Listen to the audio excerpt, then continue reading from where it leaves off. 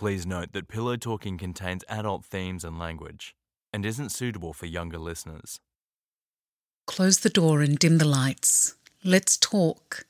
I'm Violetta Balhas, and this is Season 1, Episode 3 of Pillow Talking. Stories about the stories we tell each other when there's no one listening. In this episode, Kissy Boys.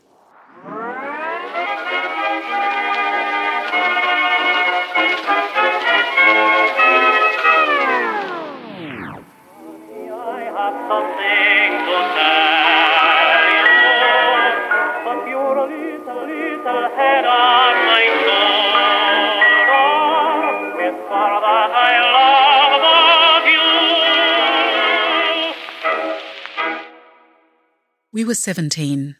I sat with my friend, who remains one of the biggest loves of my life and holds the honorary title of best friend in the high school library. We were quietly talking, crapping on like we always did and always do. I don't remember how the conversation got there, but I remember this bit almost exactly. "What would you say," he asked, "if I told you I was gay?" I thought for a bit and said, "I'd be fine, but I'd be a little worried about you and a little sad." He asked me why. I said, "Because of how affectionate you are, that you won't be able to be openly affectionate with the person you love. That makes me sad for you, worried." I'm not saying that it's necessarily easy for gay people to be openly affectionate these days, although I hope it's easier. But back then it was impossible. In certain parts of the country, it was still considered a kind of sport to go driving looking for gay people and then beat them within an inch of their life. And my love of my life friend, here's one giant nerve ending.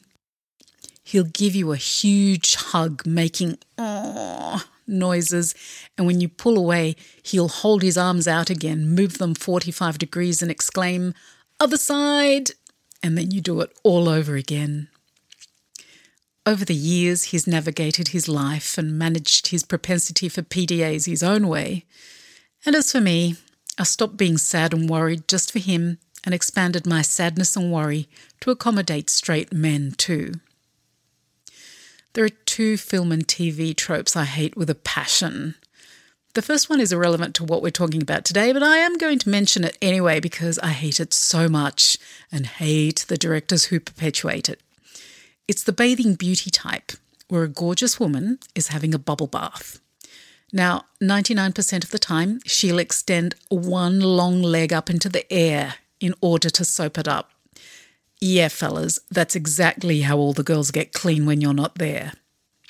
But the other one, the one that is relevant, is the male-female couple cuddling in bed trope, where it's always, 100% of the time, the man holding the woman who rests with her head on his manly chest.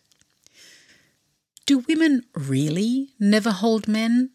I mean, I know for a fact that at least one woman has, and it didn't make her any less womanly or the man any less manly.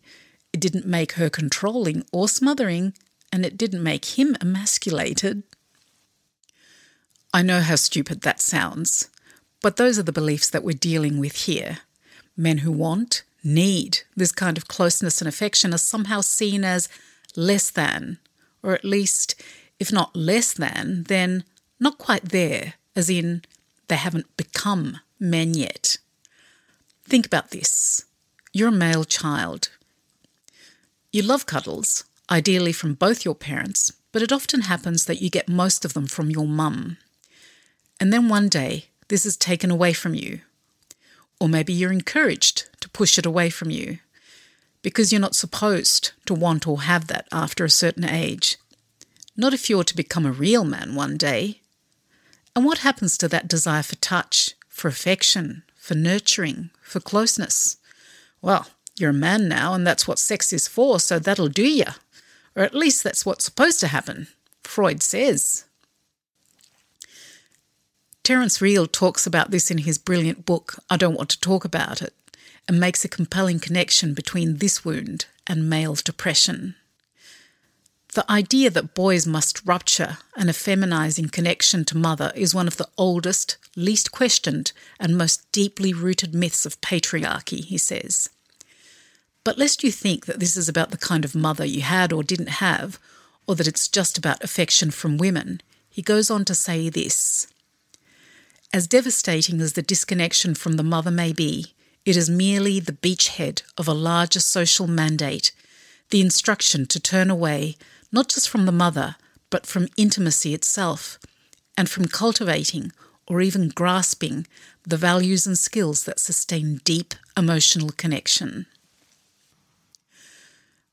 I called this episode Kissy Boys because someone I love very much was dismissed one time as a kissy boy. It was offhand, but it hurt him deeply. I couldn't appropriate it, but I embraced it. What a great thing to be, a kissy boy. Hugs and kisses, bring them on. For me, for the kids, for friends, for the dog. Whether in public or private, a display of affection is not only something we should never dismiss, but it's also something we should celebrate. The openness to connection is literally innately masculine, as innate as it is to women, and the polar opposite to toxic. What's an antonym of toxic? Antidote is one. And I can think of any number of ills for which closeness, intimacy and affection could be an antidote. The stories in this episode feature men who are beautiful examples of what this openness to connection and vulnerability can do, like teach real intimacy, help transcend the physical, and even save lives. These conversations all happened in the intimacy of the bedroom. Shh, let's listen.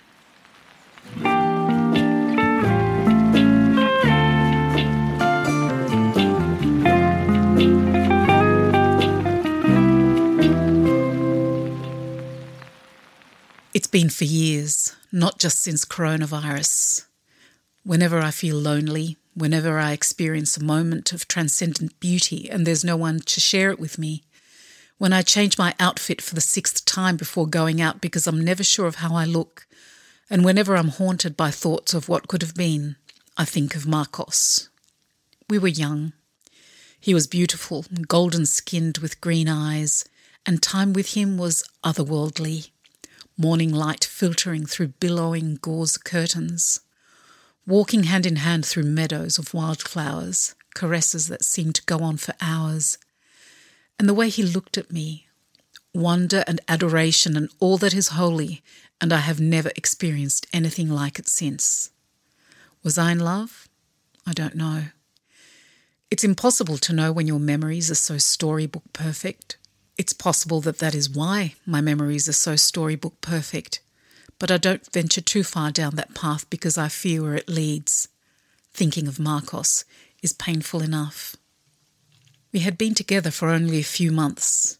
It was one of those sublime mornings in the world of his bedroom while other worlds floated by in the streaming sunshine. He told me he had to tell me something, apologised in advance for not telling me earlier, but it wasn't something you told at the beginning. You told it later, when you cared about the person and were certain that the person cared about you. You told it when you imagined a future together. I held my breath in that world, which had stopped turning. I was gripped by this fear that whatever he was about to tell me would make it stop for good. I imagined all kinds of horrors, but when he told me, he did so in a matter-of-fact and unremarkable way. Of course, it had been years for him. He told me that when he was little he'd been in an accident and had suffered some nerve damage. As a result, he had little to no feeling in his hands. It meant that he had to be very careful that he didn't burn or cut himself, he said. A stream of memories flashed in my mind's eye, of him adoring me with his eyes and hands. I didn't want to. I tried quashing it down, but I felt cheated, as if he had lied. I asked him about all those times, whether he had felt anything at all, and I'll never forget his answer. There is more than one way to feel. Marcos told me of his hunger for touch, for every one of his senses when we were together. Sometimes he felt as if this hunger could consume me. He asked me whether it made a difference to me. I said no, of course not. I lied. I told myself it was a good lie. I would come to understand about the different ways there was to feel, and then it would be a lie no longer. But I never did come to understand. Every time he touched me, I thought, he feels nothing. It's a fantasy, a pretense. I could not understand how it was possible that he could love me without feeling me with his entire self. I could not understand the different ways to feel, so I did not believe in them. These thoughts were a poison draught that I drank every time we were together, every time I looked at myself in the mirror and did not see what he saw, that there was more to me than could be felt with the hands. I left our relationship long before I ended it. He wept, openly devastated. I told him it was me, not him, and I hated myself for it because my poisoned blood thrumming inside repeated over and over again, "It's him, it's him, it's him." I'm haunted because years on, older, I realise it was me. He was emotionally evolved in a way I wasn't. He understood that as inextricably tied to our bodies as we are, feeling can transcend them. A blind person can know the beauty of a forest. A deaf person can know the music in their child's laugh. If you care, to step outside yourself and truly behold what and who is in front of you, beyond your perceived limitations, you will be rewarded with so much feeling you will barely be able to contain it. I know because I have since learnt to feel this way. But not since Marcos have I met a man who knew how to feel it too. Not since Marcos have I met a man who beheld me this way, who thinks so much more of me than I think of myself. I have not reached out and never will, but I know Marcos is out there. His profile on social media is private, but his profile picture isn't, and he's still beautiful, looking down in adoration at an equally beautiful woman and their golden child. What hurts isn't that I know what that look means. It's that I don't know. What he felt for me was fledgling, and even then it was divine. What he feels now for these loves must have a massive wingspan and be soaring above the world, tethered to the three of them. I tell myself I'm happy for him, for them. It's a good lie.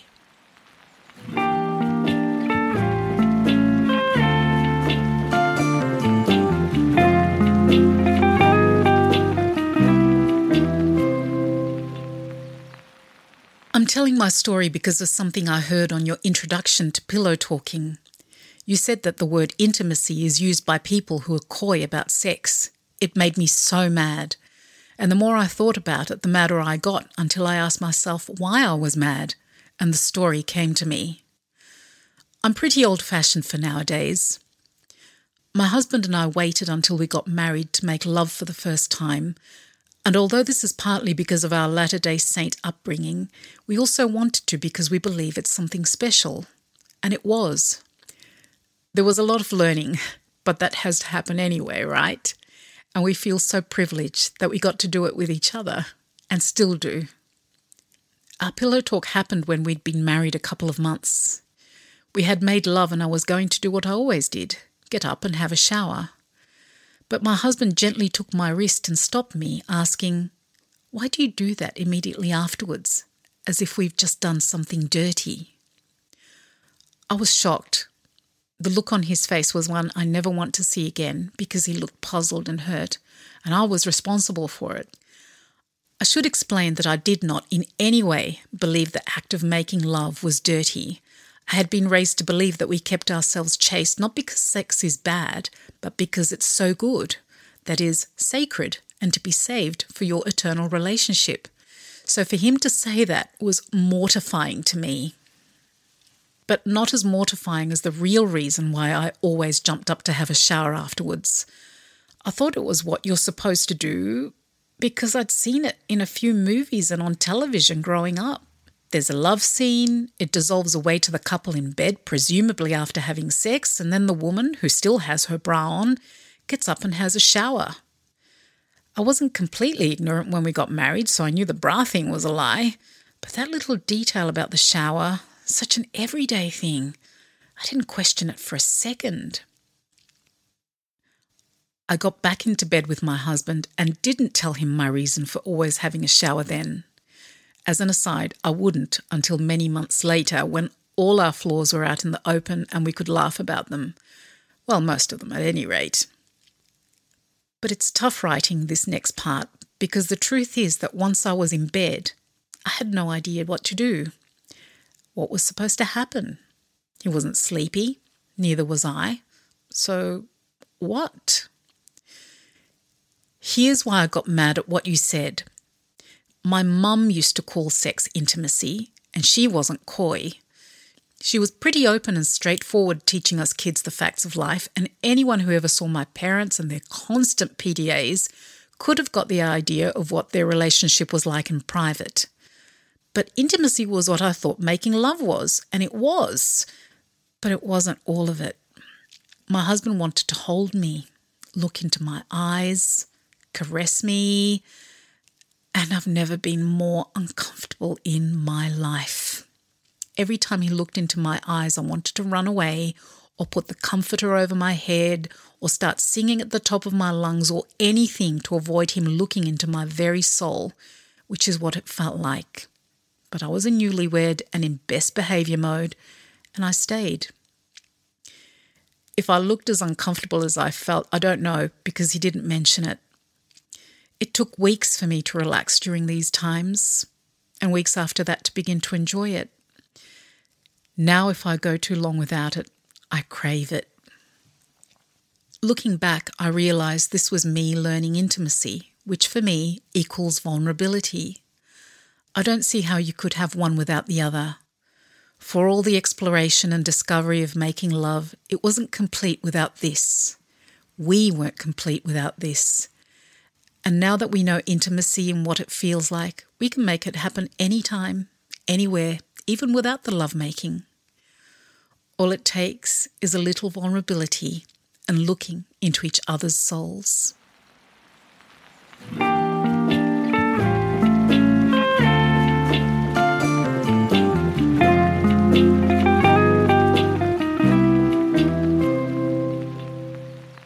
Everyone has a special coronavirus story, and this is mine. It's weird and wonderful, and I can only tell it from my point of view, although I'm hoping and actually working on my fellow pillow talker telling his side. Peter is my housemate. I've known him for a long time. We went to high school together, and although we weren't close, we had several classes together and were mates. When I came out as gay, it wasn't any kind of a deal to him, even though it's a pretty hazardous thing even in this day and age in the country town we're from. Years later, he told me about the guys he'd touched up a bit when he heard them making fun of me behind my back. We ended up going to the same uni, and as luck would have it, in rooms next to each other in the halls of residence. That's when we got close. We were both country boys, didn't know anyone, and we were a taste of the familiar. But it was more than that, because the more we got to know each other, the more it felt like we were twins separated at birth. After a year, we decided to pool our resources and move out of the halls of residence into our own place, and that's where we've been ever since. Other flatmates and live-in girlfriends and boyfriends have come and gone, but we always stayed. When the Stage 4 coronavirus restrictions hit Melbourne, it was during one of those periods when it was just Pete and me. If you haven't lived through Stage 4, I have to tell you, it's brutal. We weren't allowed to have anyone over. We weren't allowed to go outside a 5-kilometre radius. There was a 9 p.m. curfew, and we could only go outside to get exercise for an hour a day. And this went for almost 3 months. Pete, a serial monogamist, was between girlfriends, and my fears of coronavirus were way bigger than any desire I had for a hookup. We weren't allowed to travel into regional Victoria to see our families, and I missed my mum's and sister's birthdays. Peter missed being there for the birth of his first nephew. It was rough.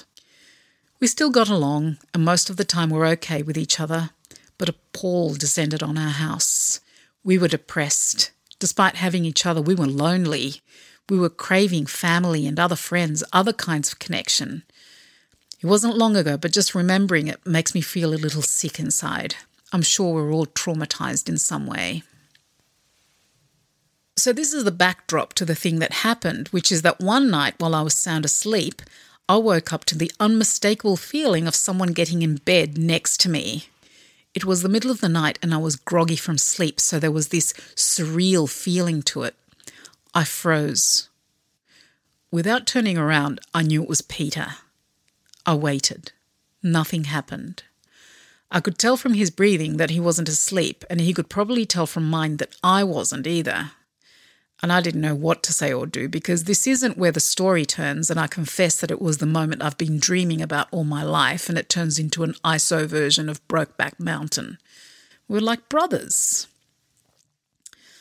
So we just lay there, not saying or doing anything, and eventually the feeling in the bed changed, and so did Pete's breathing.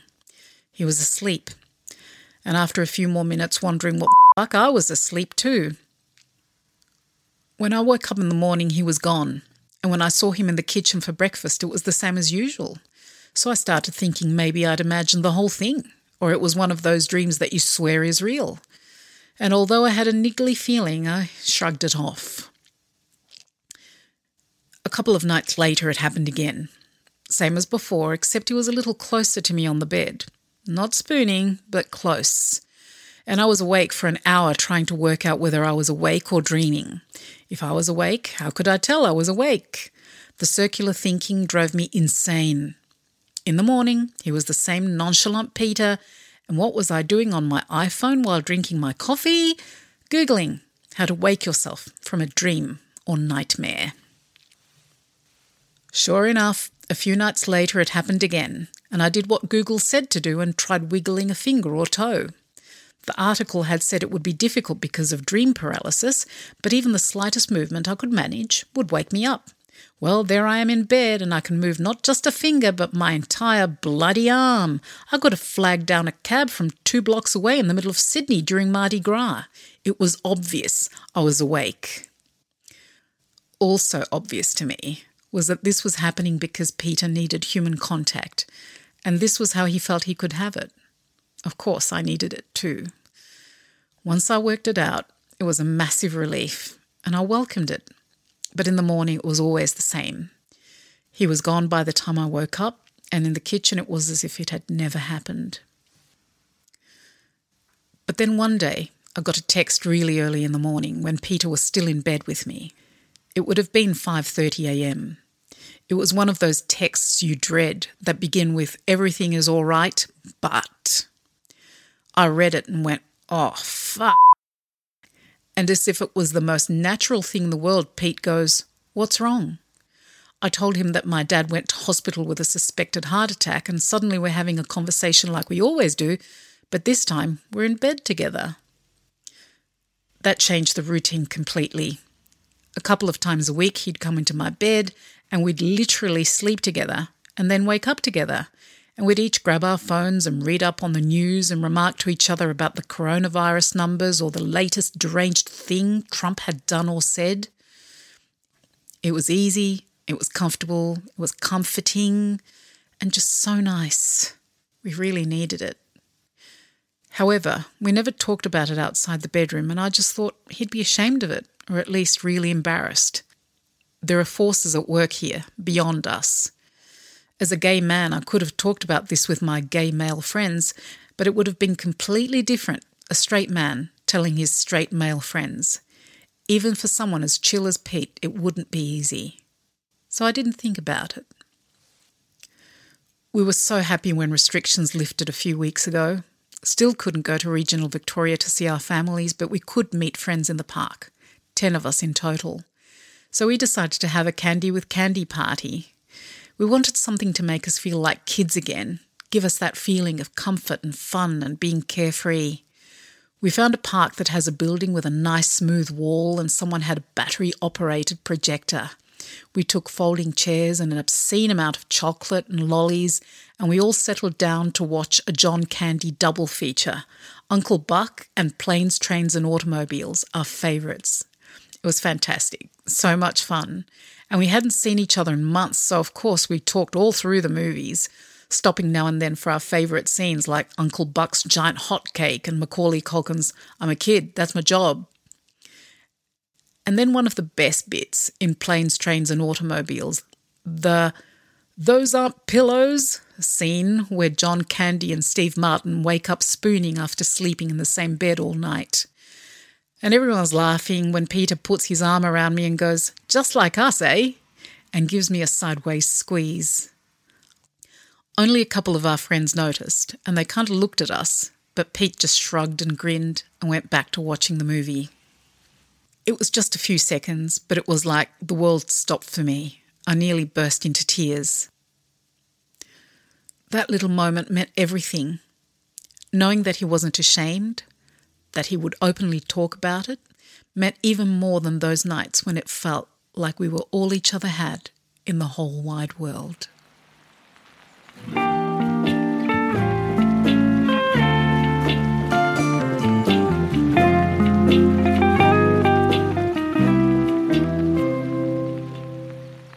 My friend and flatmate has been nagging at me to write my side of the story for a few weeks.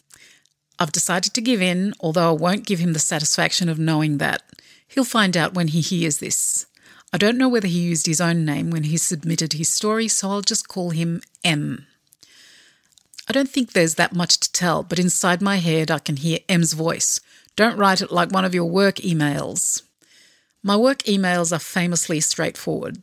Bullet points where possible, and if they're longer than 100 words, it's time to call a meeting. But I'll do more than 100 for this, although it is hard. M loves to spin a yarn. He's good at it. He would have given lots of detail, so I can't think of what to add about the time that we started sleeping together. But one thing he wouldn't cover is what was going through my mind when I decided to get into bed with him, because I never told him. Stage 4 was really tough. I did my best to keep busy and go for a run every day and eat healthy, but in my mind I was suffering. I can't say whether I was lonely, depressed or anxious. Maybe it was some of these things, or none, or all of them at once. What I can tell you is that one night I was in my room and I felt like I was falling into this dark, bottomless pit where no light could get in. Like there were dementors in the room with me. I couldn't feel hope in the future. It was more than a belief. In that state, I knew I would never feel happy and carefree again. I started to wonder, what was the point? Somehow, and I know it'll sound like I'm bullshitting, I heard a little voice in my head telling me I needed to be with someone, that I must not be alone. And I battered the voice away like a fly, but it kept coming back. So I started thinking, who? There was literally no one to be with. Was it literally though? Because M was just a few doors away. No. Why not? Because it's weird. Why? Because it just is. Says who? Em and I have been mates for 15 years, best friends for a big part. I trust him. One time I came back from Bali with the worst barley belly and he washed my bed sheets. You don't need the details, you just need to know he washed my bed sheets when I had barley belly. So I just did it. Went down the hallway and got into bed with him. In his room, the pit didn't seem so deep and dark, and I slept properly for the first time in weeks. One of our friends recently asked me if I was scared when I got into bed with M. I was, but not for me, for him. I didn't ask for an invitation. I was in his personal space. That's a huge deal, and he had every right to kick me out. By the way, I do know the subtext of my friend's question. She didn't say it, but it was I scared M would think I was making a move? I told her to grow up. I know I'm supposed to be telling a story about our pillow talk, but I don't remember anything in particular except for one time when M got me talking about movies I loved when I was little. We were watching clips on our phones and showing them to each other, and it was great. It started a Friday night tradition of watching one of these movies. Jumanji, Space Jam, John Hughes stuff. It's where we got the idea for our John Candy party because both of us love him. Those Friday nights feeling like a kid kept the dementors away. They probably saved my life. But more than probably, I know for a fact that Em saved my life by letting me have those nights in his room. I've never told him this, but I will say it now because I know he'll be listening. He loves getting the last word in, but this time it's my turn. I deserve it because of all the nagging. I love you, buddy.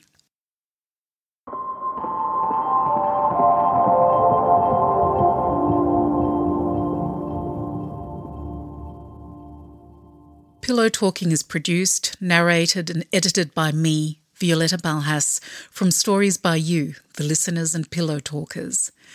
Music is by Radovan Jekic. This episode's stories were Comfortably Numb by Anonymous, A Little Vulnerability in Looking into Each Other's Souls by Sam, Those Aren't Pillows by Matty, and He Saved My Life by Peter. This podcast wouldn't exist without the people who are willing to entrust me with their intimate conversations.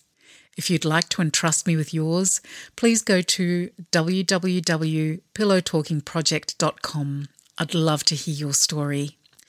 If you liked what you heard, please subscribe and share. Stories connect us, and these days connections are more important than ever before. On the next episode of Pillow Talking, Reading in Bed.